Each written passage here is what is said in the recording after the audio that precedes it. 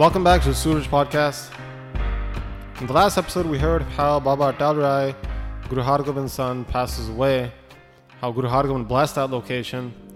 Chapter 59 now begins describing how after the funeral rites, Guru Hargobind bathed and set up a divan, a court session. People hearing the news across the city were strolling in. They were in shock, thinking, how did such massive tragedy occur? Everybody from the village came, whether they were rich or poor. Everybody came expressing great grief.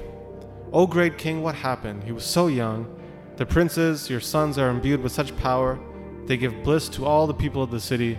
They would play with all the kids for the entire day and then would come back when it gets dark." So this is how the people of the city were talking, and Guru Hargobind would explain to them properly, to all, that the will of the divine is unknowable.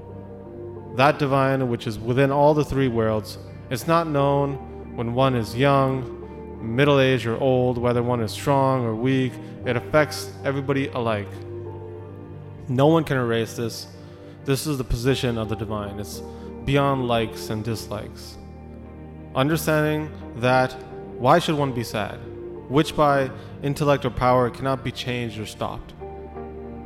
Out of everyone, Mata Nanaki was the most depressed. She was just reciting the praise of her beloved eldest son, Atal Rai. She nourished Atal Rai constantly, looking at him, really enjoying her time playing with him and cuddling him when he was young. She was really feeling the pain. She was crying so much. All of the women were remembering the young Atal Rai. Mata Damodari and others were trying to comfort them though, but even then they were just extremely sad, having such affection for their young Baba Atal Rai. Guru Hargobind got news on how everybody was doing that night and tried to comfort them, especially Mata Nanaki, and said, "Oh wise wife, don't distress too much. It was meant to happen this way. Don't regret anything. That glory which would come from him living now will be even greater than what he would have achieved. Baba Atal Rai will forever remain Atal, eternal, and his praise will grow day by day." This is how Guru Hargobind explained to them and Mata Nanaki. The news about Atal Rai's passing spread now outside of Amritsar to the family of the Trehan, the family of Guru Angad Dev Ji, to the family of Guru Amar Das Ji and Gobindwal. These families all came to Amritsar.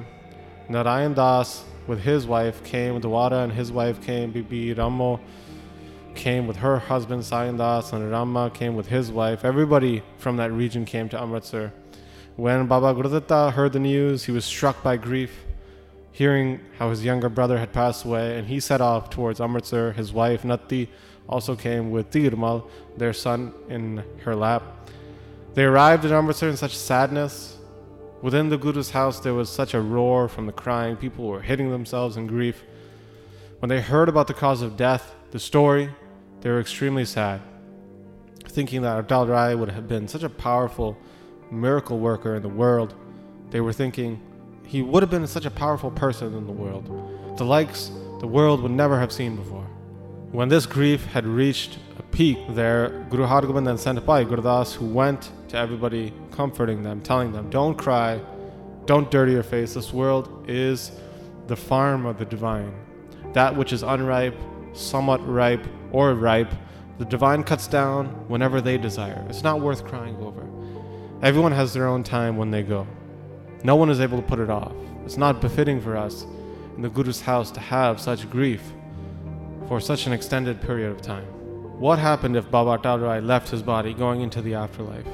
With the words of the Guru, others daily take birth in this world. Atal Rai's name and glory and praise will remain forever through time, and it will spread across this world. Bhai Gurdas was speaking so sweetly to everybody, comforting them. Slowly their grief was going away. When the 13th day came after the funeral rites began, the Sahaj Path of Guru Granth Sahib was completed. Prasad was made and the Rababis were singing Kirtan. They had such expensive clothing made for Atal Rai, and Ardas was performed as well. The Prasad was distributed and all the grief from the house was removed. That conduct, the Maryada, the rites in the house were all performed. The next day, they bid everybody farewell. Those who had come to give their condolences, Narayan Das and his wife left back for the village of Dalla. These are the parents of Mata Damodari, and they were singing the praises of the Guru along the way. Dwara and his wife left. These are the parents of Mata Marwahi. The relatives of Guru Amar Das Ji, along with the Trehans of the relatives of Guru Angad Dev Ji's lineages, they all went back to their cities. Rama went back with his wife. These are the in-laws of Baba Gurditta Ji. And this way, others who came, they also went back to their homes after meeting with the Guru. Everybody heard this wondrous story that Atal Rai revived his friend, and when he saw his father was not happy with this, he left his body. This is how much of a full saint Atal Rai was. Even though he was so young, he was imbued with such miraculous power. Everybody listening to the story was in shock. The story spread across all villages and cities. Some people were saying the seat of the peace-giving Guru Nanak is the highest of them all, which has no equivalent in the world. Their servants are imbued with such miraculous powers, bestowing devotion, bhakti, and wisdom, gyan to countless. They obtain the highest stage through the Guru's teachings. The servant of the servant's servant are so grand and great, even in their house they have such miraculous powers. If the Guru's son had powers, what is so wild about that? Shah Jahan, the emperor at this time, Guru Hargobind had a vicious battle with him. Who could face off against him who defeated the emperor? The 5 gurus remained within the Piri, the spiritual. But now the Guru's seat adorns both the Piri, the spiritual, with the Miri, the royal, the sovereign. No Pir, even with miraculous powers, could fight against the Guru, and no emperor with sovereign power wouldn't be afraid of the Guru. It only makes sense to bow down to this house of the Guru. This is how people were speaking about the Guru's praise, and this is how it was spreading through the world. Meanwhile, Guru Hargobind, radiant like the moon, was seated on the Akal Takht, who had such a large family now, with sons and now a grandson. He would interact with everybody spontaneously in peace, but indifferent, like a lotus flower rests on top of water. Happiness and sadness would arise countless times. How can they be minimized with such a large family? Pain and pleasure, dukh and sukh, always forever remain at one side. Sometimes pleasure desires to come up, sometimes pain wants to be known. With this, happiness and sadness arise. This causes then likes and dislikes, rag dvaik, and from that springs forth vices. All the beings in the world are bound by this. The root of all of this is the sense of I, the sense of self, the I-ness related to the body. And from that comes attachment. And it's from that attachment that rag, dvaik, likes and dislikes, and the other vices arise. Understand this. So this sense of I-ness and attachment, these are not ever present within the Guru through all aspects of time. As they are beyond the cause of I-ness and attachment, how could anything else sprout out as a result of those following conditions? That soil and that earth, which a seed is planted in, causes a tree and its branches and its fruit to sprout out from. But in that soil where there is no seed, how can a tree, its branches and fruit form there? Guru Hargobind remains always in that one ras, that one flavor of the divine. That's where their mind state remains. It doesn't shift from this. It remains in that samadhi, that meditation, that contemplation. Like someone day and night roaming and traveling around through water, yet their clothes remain dry. Or like someone in a house of soot, black powder or dirt, and their clothing never gets dark. Living a householder life day and night is the cause of great sadness and happiness. But to never have that affect one's mind. But for the Guru, this cannot be seen anywhere else. If the Guru is graceful and implants his teachings within one's heart, then one is able to see this is all a play within oneself.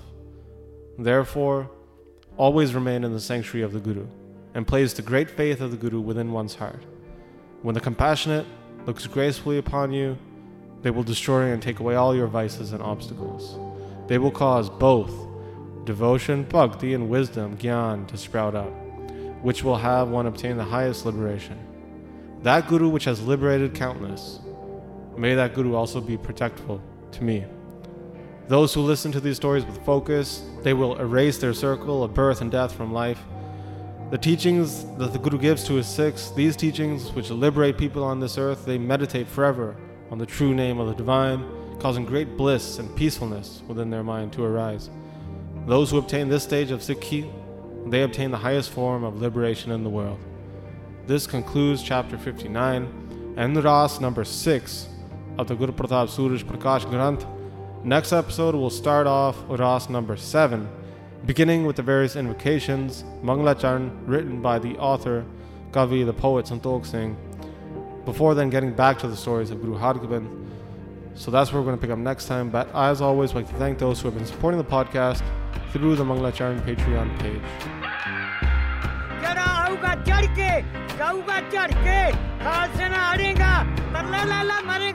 शरण परेगा ते तरेगा गज गज करेगा वे गुरु अर्जन साहब के मन